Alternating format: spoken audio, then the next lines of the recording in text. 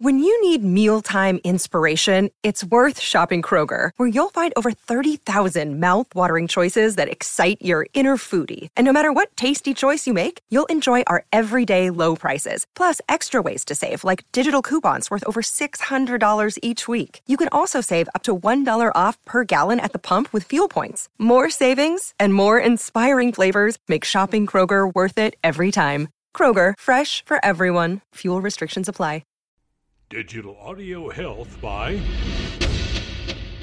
Cymatrax.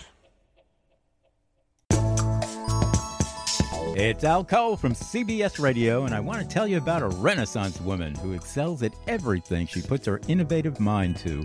And you know, I'm going to start it out like this.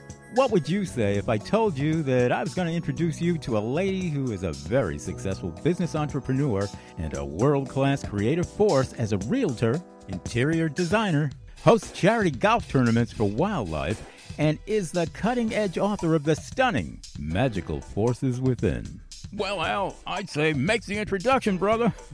I've just been dying to learn some of all of those things from somebody who sounds like a real magnetic lady. Well, you're in luck, because not only can you learn about the fabulous life accomplishments of this woman, whose name happens to be Rhonda Grant, but week in and week out, Rhonda will introduce you to some of the most exciting guests on the planet as she hosts her own awesome podcast, The Rhonda Grant Show, on Contact Talk Radio. Week to week, Rhonda skillfully weaves the magical forces within her with the extraordinary discoveries in the sometimes ordinary lives of her guests, who blossom before your very eyes through the guidance and know-how of such a skilled and sensitive host as Rhonda Grant. You got to check it out. Check out all the action at RhondaGrantAuthor.com. That's RhondaGrantAuthor.com to witness the extraordinary discoveries in otherwise ordinary lives. And I hear some of you asking right now, well, Al, how do you know all this? I'll tell you. It's because I weave some of the same magic on my own nationally syndicated show called People of Distinction. It's all about humanity at its best. Every guest with extraordinary things to say about the magical forces within life itself. Get it? So check them out. The Rhonda Grant Show, Extraordinary Discoveries in Ordinary Lives, and People of Distinction, created by me, Al Cole from CBS Radio, now hosted by my amazing son, Benji Cole. You can check out People of Distinction on Apple Music, or email me for exciting updates on my music and my books too, especially Romance for Women on Amazon. Email me at al@alcoholic.com. You heard me right. That's AL at ALCOLEHOLIC.com. And I really want to thank my CBS radio listeners for coming up with that handle, Alcoholic. Seems like from day one, my listeners have been saying, Al, we love what you're doing there, brother. In fact, we're hooked on it. We're alcoholics. So here we go in classic form with a swing of a golf club as she hosts another charity golf tournament for wildlife and another incomparable Rhonda Grant show. So all together, everybody, here's Rhonda. Welcome to the Rhonda Grant Show.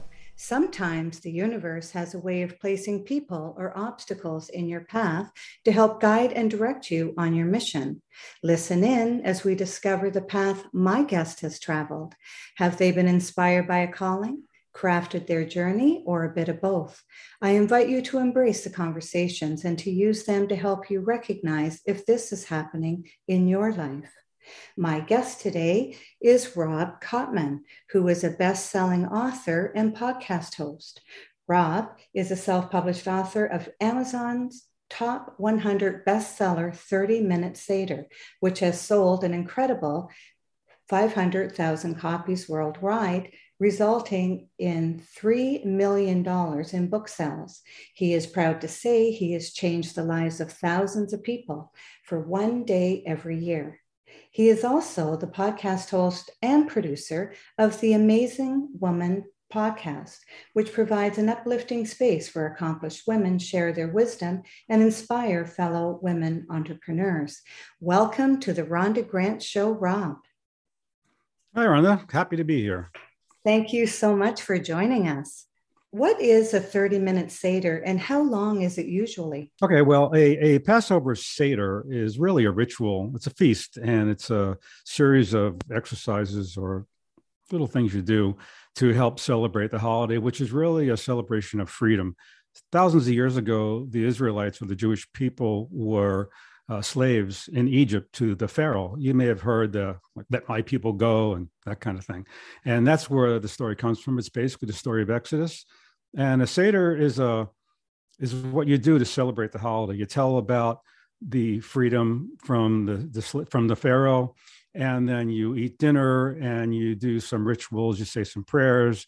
And the most important thing, though, is telling the story of how we were freed from slavery and how we should never forget that. Now, a Seder, the more religious Jewish people, they'll take 6-8 hours to do a Seder. They'll go all night. And that's great. You know, they make a big deal out of it. It's a lot of fun. I've been to a couple. But most of us non or less religious Jews, us Reformed Jews, don't really want to spend all night on a Seder. I can't tell you how many times I've heard at my own table, oh, hurry up, skip that page. When do we eat? Or, you know, and they get impatient. It's not the kids, it's the adults. The adults, yeah. Yeah, everybody saw, oh, the kids. No, it's not the kids, it's the adults who complain.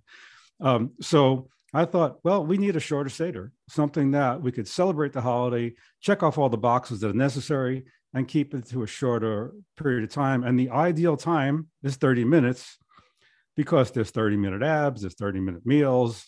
The typical TV show used to be 30 minutes long. So I decided to call it the 30-minute Seder. Mm-hmm. So that's how long it takes. Mm-hmm. And that inspired you to write the book. Was there anything that came to you that you should be writing a book like this, or how did that happen? Sure, that's a really interesting question. Well, actually, the question's great. The answer is interesting. I was kind of musing one day and thinking about how to get the universe to manifest things for me. And I thought, I would really like to change the world in some small way, change my little corner of the world. I don't know how, but I'd like to see it happen. And I have a little different viewpoint on many things than most people. And so I thought, well, I could probably do something like that. And then also later on, I thought I'd like to do something with e-commerce to see what this internet thing is all about, because this was 16 years ago. And I thought I'd like to have a product that had a high profit margin so that I can make a little money with it. So those two things kind of came together. And a year later, I realized, wow, look at this. I've changed the way thousands of American Jewish people celebrate the Jewish holiday Passover, which, by the way, is the longest continually celebrated Jewish holiday or religious holiday of any kind in the world. And I print my book for about 40 cents and I sell it for $7. So I got my high profit margin item. Now, it doesn't mean I make $6.60 on the book. There's lots of other business costs. Mm-hmm. But the actual book has a high profit margin, which is great. And the only reason it's that cheap is because I print 50,000 at a time. Mm-hmm. So when you talk about manifesting your desires, did you just sort of put that out one day and then because this is a really good teaching, did you just sort of put it out to the universe that one day and then just forgot about it and then realized later that you had done that? Because a lot of people, they will want something and then when it doesn't happen, they start negotiating and or they keep asking and asking and asking instead of being in that receiving where you let it go and you were just, you weren't interfering with it at all. And so it just happened for you. So that's a really good teaching. I love that. I think so. And this is a little bit out there maybe, but it happened on two separate days. I thought of these things separately, but within a relatively short time period. But I can recall one day on the elliptical doing some exercise at the Jewish Community Center of all places, which I haven't been to in years. But anyway, I was exercising and I kind of heard my grandfather talk to me and tell me about, you should do this, Rob. You should do this Passover Seder project. And I can't even remember what all he said, but my grandfather had been dead for at least 10 years. Okay. So did I really hear him, or was it my subconscious? You know what? I really don't care. I got the message, I acted on it, and it worked. So take that for whatever you think it's worth. Mm-hmm. Well, I think it's inspiring. It is inspiring. It inspired me, that's for sure. And so many things happened. One of the things that happened was my neighbor said to me, "Hey, Rob, why don't you do something on the web? Do something with e-commerce." And I just started thinking about it. And I said, I was thinking about that. I guess I will do it after all. And then I said, what do I have laying around my house that I could just put online and see what happens? And I had my little Seder book, Wow. which was different than the one I published, but I have my own that I wrote. People all loved it. And I hired somebody to make me a cheap website really quick. And I opened up a Google AdWords account and a PayPal account, and I put it up online. And in 3 hours, I had a sale. I thought, wow, people really relate to this. They want this product. They want a 30-minute Seder. And so then I rewrote it, made it really nice, did a great job, had a rabbi edit it for me. So I made sure there was nothing extra in there and nothing missing. And so 30 minutes was the perfect amount of time. And then I put it out there and published it. And the first year I sold 25,000 copies, which astounded me. Oh, yes. Just amazing. Well, yeah, I mean, it's every author's dream. But what was your path like? Because people who are right now writing a book, not sure what they're going to do with it, not sure if they're going to self-publish or see if they can get a publisher to publish it for them, what would you recommend? Well, I think it depends on you and what your goals are. I mean, I had 2 publishers approach me and said, "We'd like to publish your book. Will you let us do it?" And I told them both to go take a hike, because a lot of people would not say that, Rob. Yeah, I know that. Like I said, I look at the world differently. But one thing you have to understand, well, there's 2 things. First thing is, I tell people, I'm not really a writer. I'm not an author, nor am I religious. And yet I wrote a best-selling Jewish book because I'm an entrepreneur. I saw a need, yes, and I fulfilled the need. And that's why I sold so many copies.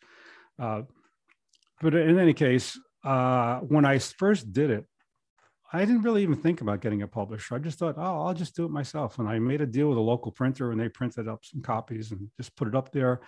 And then when I saw it was selling and I wanted to make a real order with a bunch of, I think I ordered 27,000 copies the first year.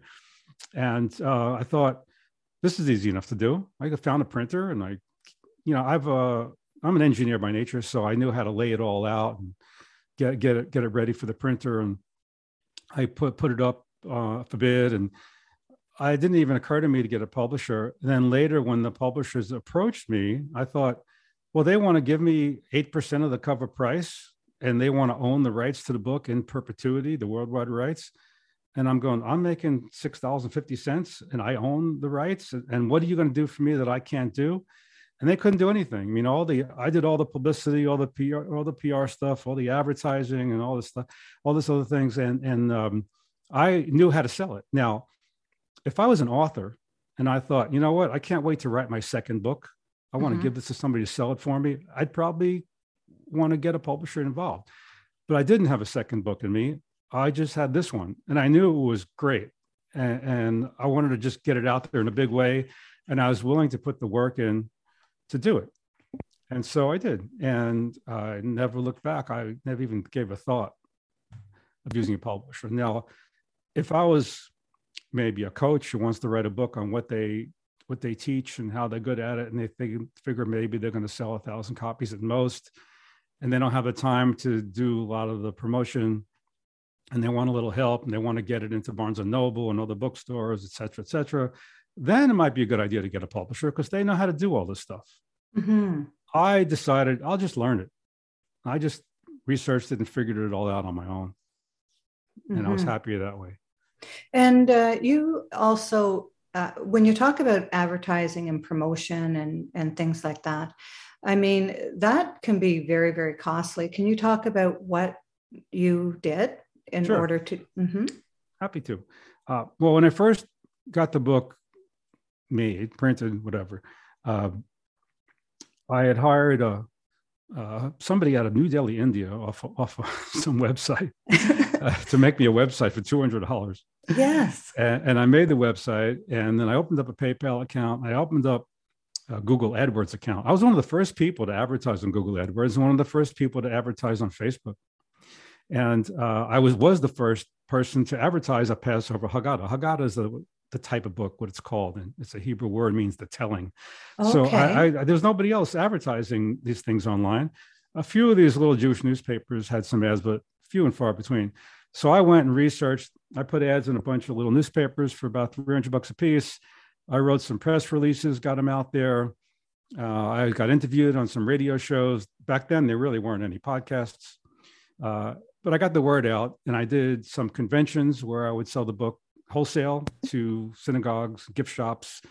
I solicited Barnes & Noble, got it in there just by pestering them. I didn't spend that much money on advertising at first. Later on, I spent a little more.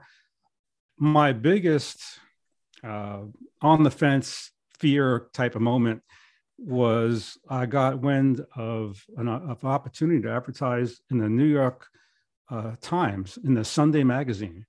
There was a 1/3 page full color space open as a remnant. A remnant is something they didn't sell, and they're either going to put their own ad in there or give it away. They just didn't have a buyer. And I found out about this through a broker. It was a $50,000 ad, and I was able to get it for $7,000. And I agonized over whether or not I should really spend the money and do it. And finally, I just said, let's just do it. Because I have a business partner, and we discussed it. And we put the ad out, and it made us a lot of money. And so that was a great decision. But that's the most I've ever spent on an ad, was the $7,000. It's not really that much in the grand scheme of things. And then Google AdWords, I had a pretty big budget. We would spend, probably $20,000 on Google AdWords every year. But I figure if I give them $1 and I get back $1.10 worth of business, I'll do that all day long, throw as much money at it as I can. And I did that for years until now there's a lot of people using AdWords, and there are other people advertising Agadas. And so that game is over. It doesn't pay for me. It costs me, $3 for a good keyword. And the book is only $6.95. So right. It just doesn't pay. So I just completely eliminated my advertising budget about 3-4 years ago. Now, the second half of that story is Amazon picked up my book. I didn't give it to them. They found it somewhere and they put it out. I see it online. In fact, the first place I saw it was Amazon.com India. Of all places. And then I noticed it on the American website after that, and went, wow, look at this. Amazon's selling it. I really didn't want much to do with Amazon. But then, you can't beat them. You got to join them. Over the years, Amazon has taken over the book industry. So I decided, well, if I'm going to be on Amazon, I might as well control that narrative and the inventory and get the most out of it. My biggest problem, ironically, was I wasn't able to send Amazon as many books as I wanted to, because they always sold out immediately. Okay. And then they didn't have any books left at the most important time, which was the week before the holiday when people were ordering them. So I figured that out. I'm pretty good at figuring out the Amazon algorithms. And now I get them to order books, and I send them through the Fulfilled by Amazon side. And 3 years ago, before the pandemic hit, I think we sold about $250,000 worth of books on Amazon. Wow. So that was pretty good. And I do actually advertise on the Amazon advertising platform. They have their own pay-per-click platform, which I do use. Mm-hmm. And you find that effective?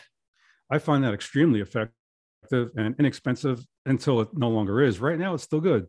Eventually, it's going to go the way of Google AdWords, and it's not going to be worth it.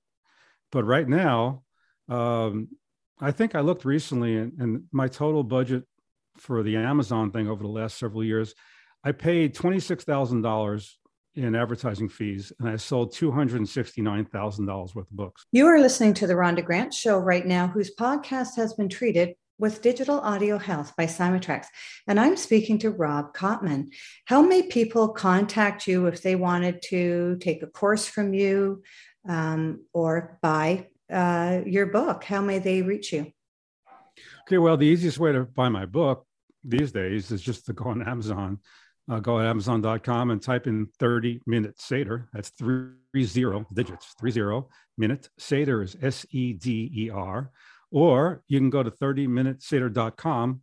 Got a pretty good website which explains the book. You could actually see the entire book on the website. You can click through it and it shows you every single page, which is pretty good. That's why I have very few returns, because people tend to look at it before they buy it. And you could always email me at sales@30minuteseder.com. And if anybody's interested in some of my courses and consulting that I'm doing lately, better to email me on that email address, which is rob@kopman.com. That's rob@kopman.com. And I'd be glad to help you out. Yes, because it is, you've learned a skill in how to get into the back end of Amazon and do this type of advertising. Sure, I could teach anybody how to do that. The biggest caveat is depends on what your book is about. If your book has lots and lots and lots of competition, it's probably not going to work. But if you have a niche that is not overwhelmed with competition, but yet something people are interested in, I could show you how to sell lots of copies that way. Mm-hmm. That's wonderful. Do you feel that you've been called to your journey? Well, my grandfather called me when I was on the elliptical. Yes, he did. I got his message. I guess you could say that. Or guided. Yeah, guided. I didn't get too much guidance from him. He just kind of I just got that as the inspiration. Guidance was more self-directed. I just decided, hey, I'm going to do this.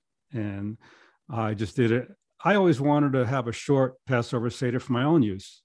And I thought other people must feel the same way. And so I put it out there and I started getting all these wonderful emails from people, how it changed their Passover experience. It went from being a miserable experience to being something wonderful. My goal was to people would say things like, oh, I'm glad that's over. Now let's eat. And I wanted to change that to, oh, that was great. Now let's eat. And I was able to do that. I get those emails from people. I got hundreds of them, how much they love it and how much it's really changed their holiday. Not only that, just a quick other thing. I'm still the only Haggadah that's available in all these different formats. You can get it in the traditional 6-inch by 9-inch size, an 8.5 by 11 large print size. You can download it as a PDF. By the way, when I had first done it, nobody knew what a PDF was. So now it's a lot easier. And I'm still the only one who has a Haggadah, Passover Haggadah, word for word in Braille. It's the same exact book as my other one. So you could have the older person sitting at the table who forgot their reading glasses, look at the large print and be able to read it. Everybody else reading it in the standard size, and having your blind cousin sitting at the table reading it in Braille. And then you could have your son over in Afghanistan or someplace, Iraq or anywhere in the military, and they can get the download and print it out and do it there. And in fact, the rabbi who edited my book was a chaplain, and she used to bring copies of the book to Afghanistan whenever she went. And they did my Seder over there in the Army, which was a real honor for me. Oh, yes, it sure would have been. Yeah, and I got pictures to prove it.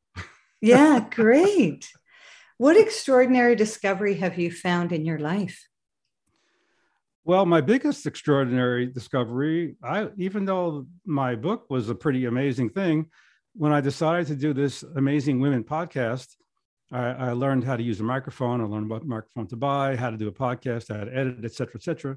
And it turns out I got a pretty good voice for podcasting. People give me compliments all the time at how good I sound. Like a radio guy, which who knew? I had no idea, no clue whatsoever until I did it. And so that was probably my most interesting thing that's ever been told to me, as far as what I found out that I could do, that I had no idea I could do it.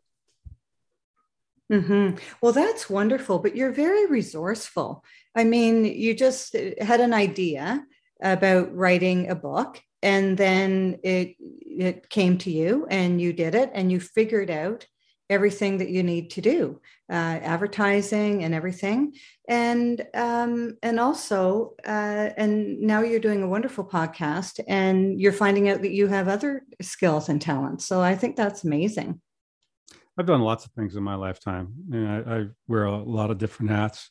My mother, who's still alive, she's in her 80s, and she calls me, and every once in a while she says, well, what hat do you have on today? Because I do wonderful so many different things. By the way, you might be interested in this. I have a very strong connection with my mom, and whenever she calls me and the phone rings, I don't have to look at the phone. I don't need caller ID. I have my own. because when the phone rings and it's her, I always know it's her. In fact, I always know when she's about to call me, and I try to beat her to it. And I get a little bit annoyed at myself when I get distracted and don't get to the phone soon enough. And then she calls me. I don't think there's ever been a time in the last several years that I didn't know she was calling me, which I found pretty interesting. I don't know how I know it, but I know it. Yeah, I mean, there is some scientific studies on that, the babies, when a woman is pregnant with a baby, they trade cells. And when the baby is born, some of the baby cells are still in the mother's body. And so they vibrate. And our cells are always vibrating. And so that's why women and children have that type of connection. And they're just starting to find out about all of this stuff. And the other thing is our energy. I mean, we don't realize how far and how vast our energy is. And even thinking, like you thought about writing the 30-minute Seder, you thought about it and you send that out to the universe, which is energy, and that energy is like a boomerang and it comes back to you. And so whether you're sending it out or thinking about a person, it does attach an energy to it. I am astounded all the time when it happens. And I love hearing when it happens to other people. And we don't seem to talk about that too much. As a race, we don't really talk about that very much. But when we pay attention to it, it seems to be that's what's going on. Yeah, I can find parking spots too like that, which is pretty interesting. I have no idea how that works, but it happens often. I know exactly where the spot's going to appear, and I go there, and the spot's there, or a car just pulls out in front of me, and there it is. So I don't know how I do that either, but I'm able to do it. I'm going to leave you with one last quick story about my grandfather. Wonderful, yes. I think you really like this. I got lots of them, but I'll leave you with this one. I was with my cousin Stanley, and we went to visit his father's grave. He said, "Do you mind if I went to visit him? He was working in Manhattan at the time, and he says, on the way home, do you mind if I stop and visit our grandpa's grave?" I said, "No, my father's grave. Sorry." I said, "No, I've never been there anyway." So we went to the cemetery, and he did his thing. He talked to his father for a few minutes, and then he said, "Okay, I'm done." He says, "By the way, our grandfather is buried here in the Jewish section somewhere. Would you like to go see his grave site?" I had never been there. Not much of a cemetery person, but I'd never been there. And I said, "Sure, why not?" So he says, "I don't know where it is, but it's on the other side somewhere." So we drive around and we get to the section, and I'm driving down the little street there, and the tombstones are all on the left. And I stopped, and he goes, "All right." He says, "Let's go look." And I closed my eyes, and I thought I heard something. And I said, "Just a second." And I went, "Okay, never mind. I know where his gravesite is. It's on the second row, third from the right." And he looks at me, he goes, "Yeah, right." And I said, "You go look where you want to look. I'm going where I'm going to look." Oh, so my goodness. I go look, guess where it was? It was in the second row, third from the right. And I'm standing there laughing. And he goes, "What's so funny?" I said, "Come over here." And he comes over and he goes, "Oh, gee, how did you do that?" I go, "I have no idea, but I was sure that's where it was." So there's a good story for you. It's remarkable.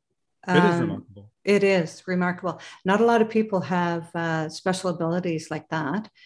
So that's incredible. Thank you for sharing. That made my day. Oh, great. I can't really turn it on and off. It just kind of comes. I don't have that connection with my wife. I've been married 30 years and I have no idea when she's calling me.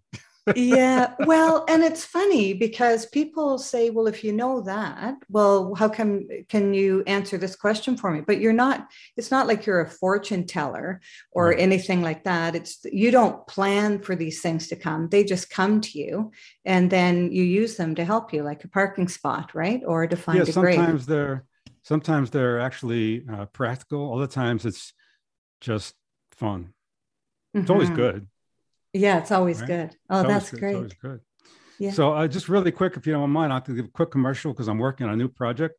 Sure. I am going to be launching pretty soon, maybe in January, a online course on how to make a podcast. There's lots of podcasts out there, 2 million, I think of them now. Over 2 million. Are several courses on how to make a podcast, and most of them are not very good.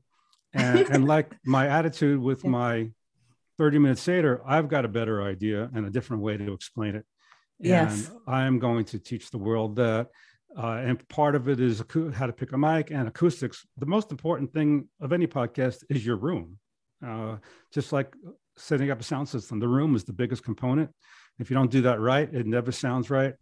And things like that. And I could probably show people how to make a podcast in an hour for under $200 that'll sound better than 80% of the ones that are out there. So that's going to be my next project. So keep an eye out for that. Thank you. That's awesome. And they may reach you at? They may reach me. The easiest place to find me is either LinkedIn, just type in Rob Kopman, or send me an email to rob@kopman.com. That's KOPMAN.com. Well, thank you very much for being my extraordinary guest today. And I loved it. I loved your stories and hearing about your 30-minute Seder. That's awesome. So thank you very much, Rob. Thanks for having me. You're welcome. Theme song for the Rhonda Grant Show is Sun on the Water. It's composed and performed by my friend John Park Wheeler.